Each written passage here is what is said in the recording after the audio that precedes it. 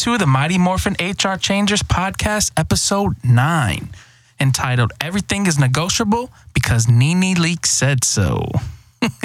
And I am Davonte Logan, and I am here with Megan Copeland, where we will discuss, Meg, can I get a drum roll? Salary, oh, jeez. You heard that? I did. Rumble. No. Salary negotiation and payroll. So just to recap from last episode, we talked about millennials versus ancient corporate America, where we shed some ideas on the workforce from the perspectives of both the millennials and from those of the baby booming generation. So if you haven't had a chance to tune into that episode, I think you definitely will enjoy it. It was super fun creating it. What do you think, Meg? It was fun. I enjoyed that one, listening back on it. I enjoyed all the laughter. Well, today, ladies and gentlemen, Meg and I are joined here in the studio by another special guest. You ready for this? Yes. Well, we have Mr. Armando Wilson joining us today. How you feeling today, buddy? I'm good. How are you? I'm doing excellent. Welcome, Armando. Thank you guys for having me. He's not nervous. He's done this like a million times. So he says. I'm really excited to be here with you guys. Awesome. Good. Well, Armando has had many different career paths, and today he will be discussing with us salary negotiation and offering some advice for all of you soon-to-be payroll experts out there. So you have anything you want to say before we get started? I can talk a little bit about my background and myself. You know, I want people just to hear me talk and think I don't have any experience and I'm speaking on. But all right. Well, again, like I said, once again, we want to thank you for joining us today, and the floor is all yours. Oh, okay. Well, thank you guys for having me. Presently, I work for Sysco Corporation or Sysco Business Solutions. Sysco with an S, not C. You know, the corporation with the C is the IT company. Mm-hmm. SYS is the food services company. Yes. We're the world's largest food service provider in over 48 countries. And we have one here in every major city and other smaller cities. I think we have about 80 broad lines we call operating companies. At Sysco, I am the coordinator for payroll operations. Awesome. So I've been doing that for some time. Went to Georgetown for my undergrad. Yay! Go Hoyas. Got my MBA as well. So, and I also have my FCP and CPP. We'll get into that later on as well. So. Awesome. Nice. So what excites you about your career field in payroll? Money. No, not me making money. That's still exciting too, but helping people make money and, getting people paid on time. The most important function, I know you guys are all about HR here, but the most important function of HR is payroll. If you don't pay people. Yeah. We have anger. We got to deal with those issues. That's why they're not paid, right? Yeah. You wouldn't have an HR if you don't have people, and you won't have people if you don't pay them. Right. Exactly. So that's the most important function of it. Good. All right. So before we get started, both Meg and Armando, I want to share something with you all from a study that was conducted by Robert Half, which is a global staffing firm. So 39% of workers tried to negotiate a higher salary with their last job offer.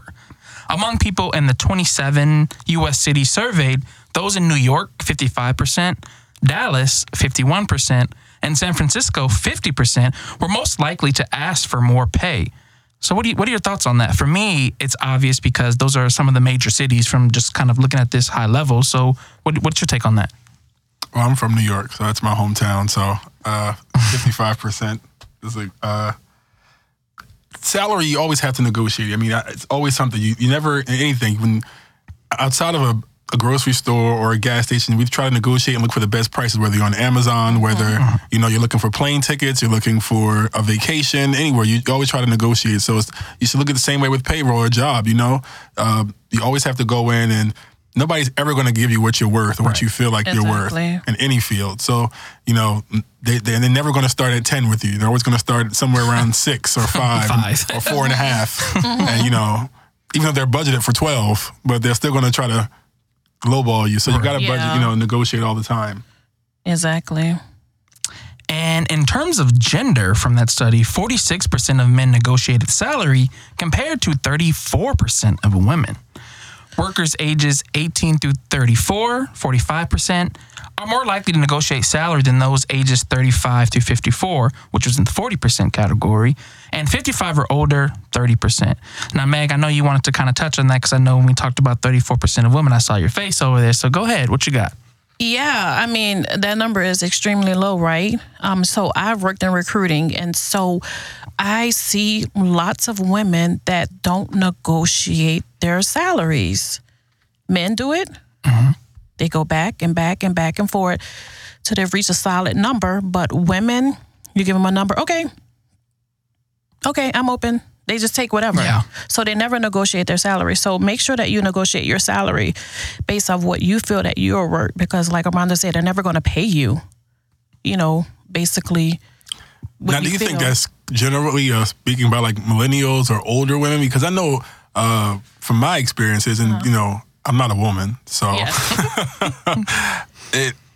women, honestly, I've seen women negotiate more lately. A lot of younger millennials now, right? Versus our, I don't want to say our parents, but people generations before previously. People who were Generation Y or X or baby boomers, and So yeah, I think it's more of the generation gap.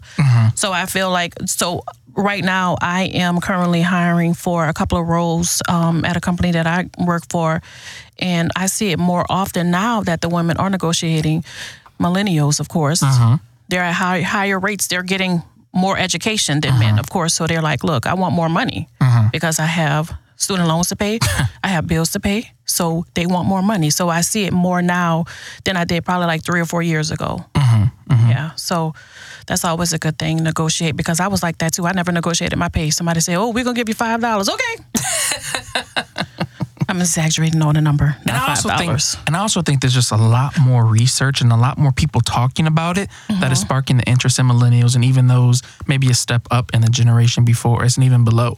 Yeah. So I think that's crucial as well. It's funny you say that, because I read an article not too long ago on, I want to say Forbes or Business Week, that says millennials are the first generation to openly talk about finance and salary before their parents and grandparents' generation. It was very private back, you don't talk about it. And it's still taboo. And we all have had experiences at large corporations, and, it's very taboo where if you work at a boutique or smaller firms or startups or even companies, it's encouraged. It's not because the whole team concept is very important. So... Man, we got bills. Millennials got bills. Everyone got bills. It's just the oversharing millennials do too. We got to post everything. You got your offer letter, your car, your apartment, right? Everything. All right. So the both of you, let me ask you: is there any tips or anything that for someone who is new to the game, looking, they got that first gig in their major corporation, and the company may have thrown the first number out there. So do you guys have any tips in terms of what they can do to nail the salary that they want? I always say you should resist throwing out the first number. You should at least hear what you're going to be basing your counteroffer on, or whatever you want to, counter what they give you initially. Again, like I said before, companies are not going to give you, you're not going to be 23 years old, fresh out of undergrad, making in very particular fields. It's very skewed. Engineers, usually medicine, it's just those fields. $95,000 at 23 years old is not going to be the first number. But there are other ways, especially with younger workers and people who are in more entry-level and mid-level positions to negotiate. I always say, and I give this tip to people all the time, Davonte and I talk about it, is negotiate your PTO, your time off, your vacation, your sick pay. Negotiate your benefits. Negotiate your work flexibility. Can you have an AWS, as we call it, an alternated work schedule or alleviated work schedule? Because that's money. That's cash in your pocket. Most companies, and sad to say in America, to be a large Western powerhouse country, give you standard 2 weeks vacation for most entry and mid-level jobs. If you go in and ask for a week, that's a week's pay. You ask for another, floating days or personal time. You ask for, again, working from home, flexibility, depending on what you need. Those things are, and a lot of companies, if they're very hard lined on finances, they've, bend and they give you that. And if they don't do that, then maybe you should think about if that's what you want to work at. Exactly. Yeah, like flexibility is key for, at least for me, when I look at other organizations. Are you flexible? Can we work from home? I think those are the types of things. And we talked about in previous podcasts that some of those benefits that millennials and other people are looking for this day and age. So, Meg, what about you? I'm turning over to you. I would say base your salary off of market rate or market data. So we have specifics like Glassdoor.com or salary.com. Before you even apply to a position, I will always say research, right? Look and see what your job title is paying in, compare it to 3 different states, comparing analysis basically. So I would just say make sure that you do your market analysis research so that you can come prepared in the interview, so that way when that conversation comes up about salary expectations, you know a number, exact number that you want to stick to, and don't sway away from it. Stick to that number. Yep.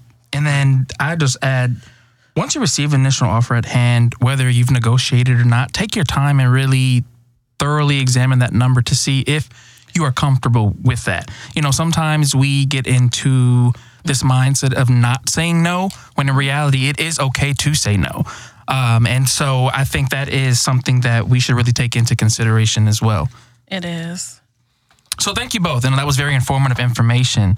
But now I want to chat a bit about another important aspect of human resources that Armando touched on, which is payroll, right? Yes. So payroll is important to any corporation because without a payroll team or a systematic process for people to get paid, no one gets paid, right?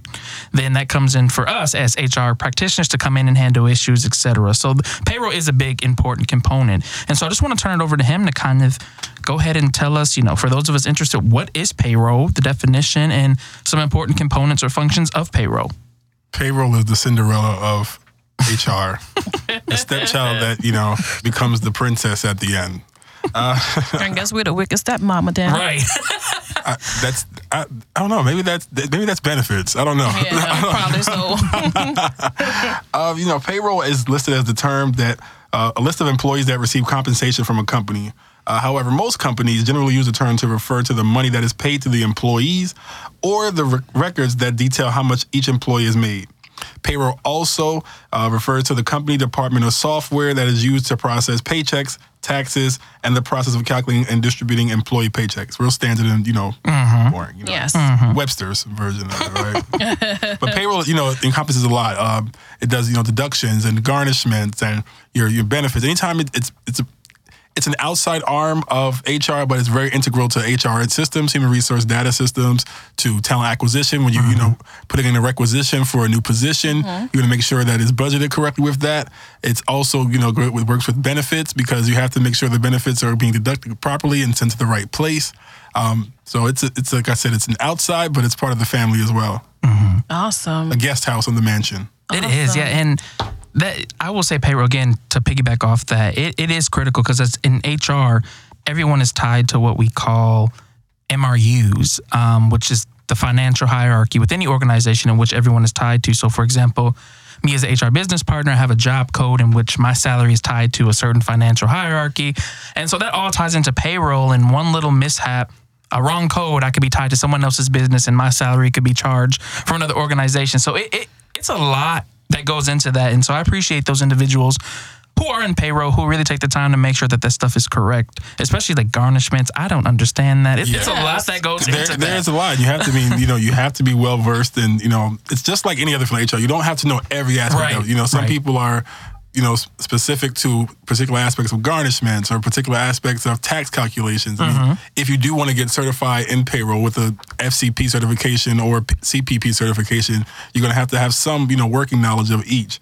But tax law is very important to know as well because there's 50 states in this union, and each state, has different tax functions. Some don't have income tax, some do have income tax. Some have locals. Pennsylvania, Indiana, and New York and New Jersey have local taxes.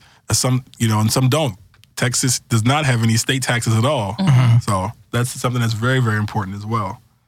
Yeah, and also to touch on another point, I think, do you have any experience with global payroll? So outside of the U.S., have you touched on any global aspects of payroll? It's funny you asked that. I do have that, yes. I think he was waiting for that question. He was. Yeah, I do. I actually have... I actually do have experience processing international payroll in about maybe 9 or 10 countries.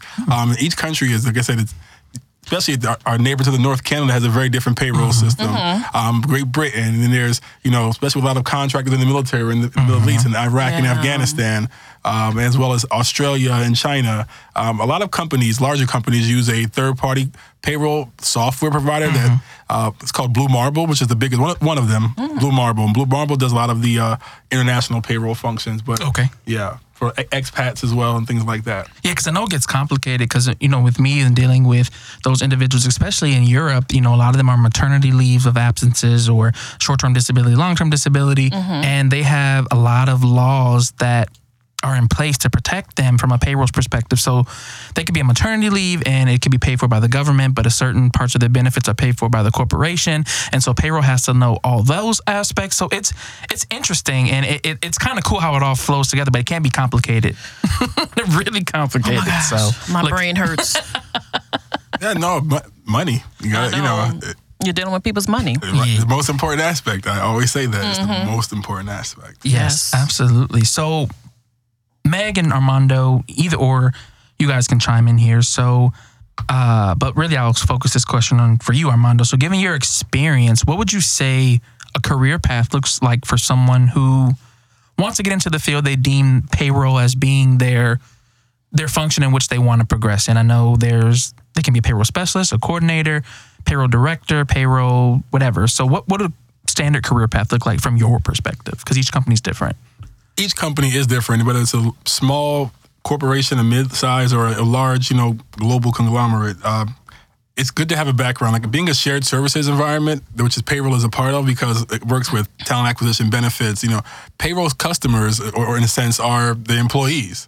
So a customer service background is always good to have. A banking background is good to have as well, to know the regulations with a lot of, same-day ACHs, which are, if you miss somebody's check, somebody wants their paycheck on Friday, you got to know if they can, get paid that same day. A lot of wiring. So banking background, customer service. Most places you have to, in entry level anywhere, is, like I said, as a specialist or a payroll assistant where someone processes things. Like people start off as being garnishment assistants, learning how, processing that. And then you just move up. There's certifications, like I said, the FCP, which is a fundamental certification in payroll. It's required by the American Payroll Association that's having at least 3 years of experience processing payroll, kind of like a PHR, which is an entry-level certification. And then you have the CPP, which is like the premier payroll certification, certified payroll, Certified payroll professional? Professional, yes. See? You don't even know it. See? My own self, right? So that requires usually 5 or more years experience, and it's a very, very detailed and much more hands-on and knowledgeable. That'd be across the board. So usually after 3 to 5 years, you get your certifications in there. You can go from, like I said, a specialist to a coordinator, or every company has their different titles.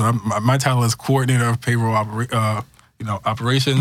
I handle a certain aspect at the corporation I'm in. So from there, it just goes and flows. Okay, awesome. So what would you say, just given your experience in payroll, what has been your most challenging experience overall? If you had to give one example, what has been the most challenging? It's learning the many different components of it, actually. Just like anything else, it can become overwhelming at times, but you never let it get to you where it just takes away from your love and joy of trying to be a master in that field.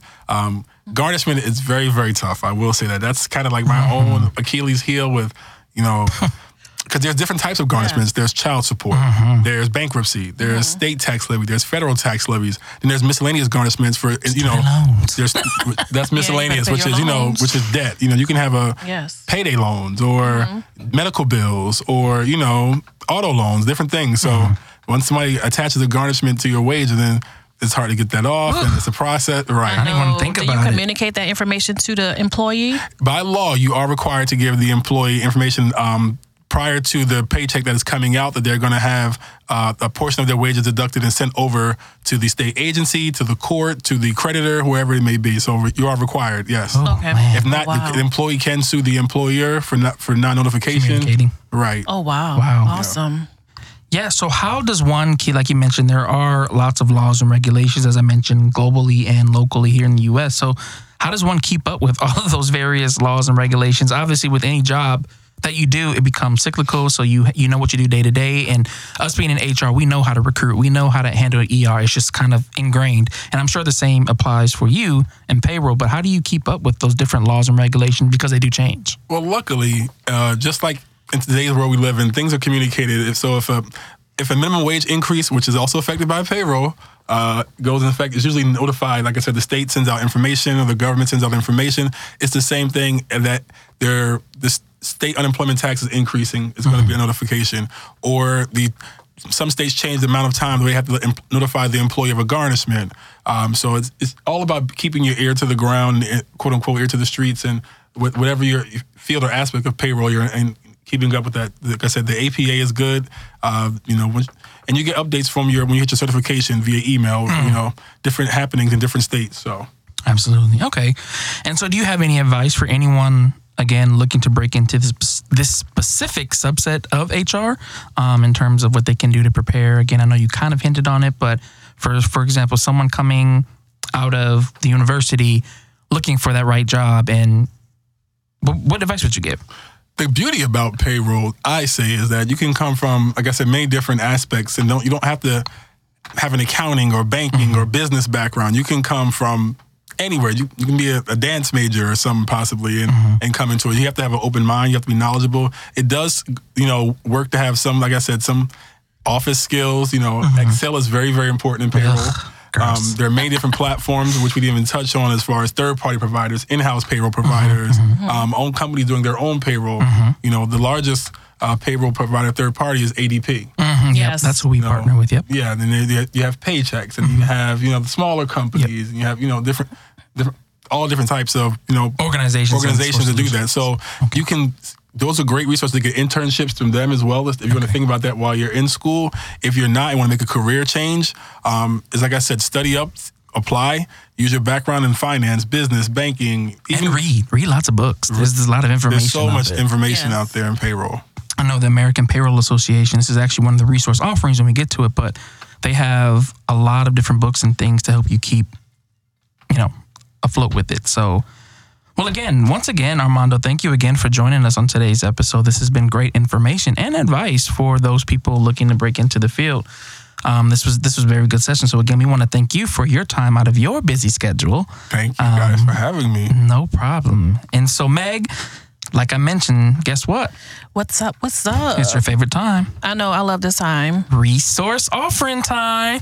Yes, you're funny. Well, as I mentioned, the American Payroll Association, and Armando touched on this, is a trusted source, much like how the Society of Human Resources is as well. The APA offers certifications to become experts in the field of payroll.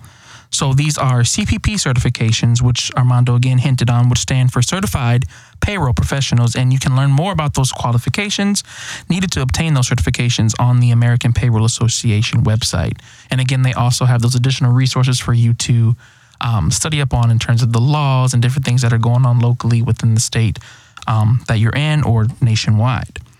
The next one I want to offer is the Global Payroll Management Institute, or also known as the GPMI. It is the world's leading community of payroll leaders, managers, practitioners, researchers, and technology experts.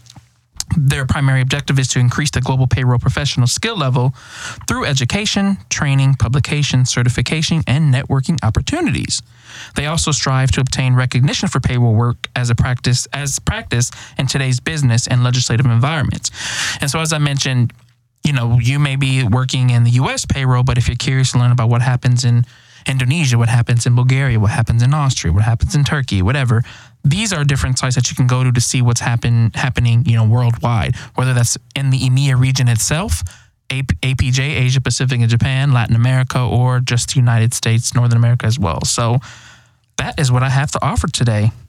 So that wraps up today's podcast. If you have any questions you'd like to address, comments, feedback, or have an HR topic that you would like to hear on our next episode, we can be reached at info@mmhrchangers.com. Again, that is info@mmhrchangers.com, where we are here to help you become the next Mighty Morphing HR Changer. Have a great day. See ya.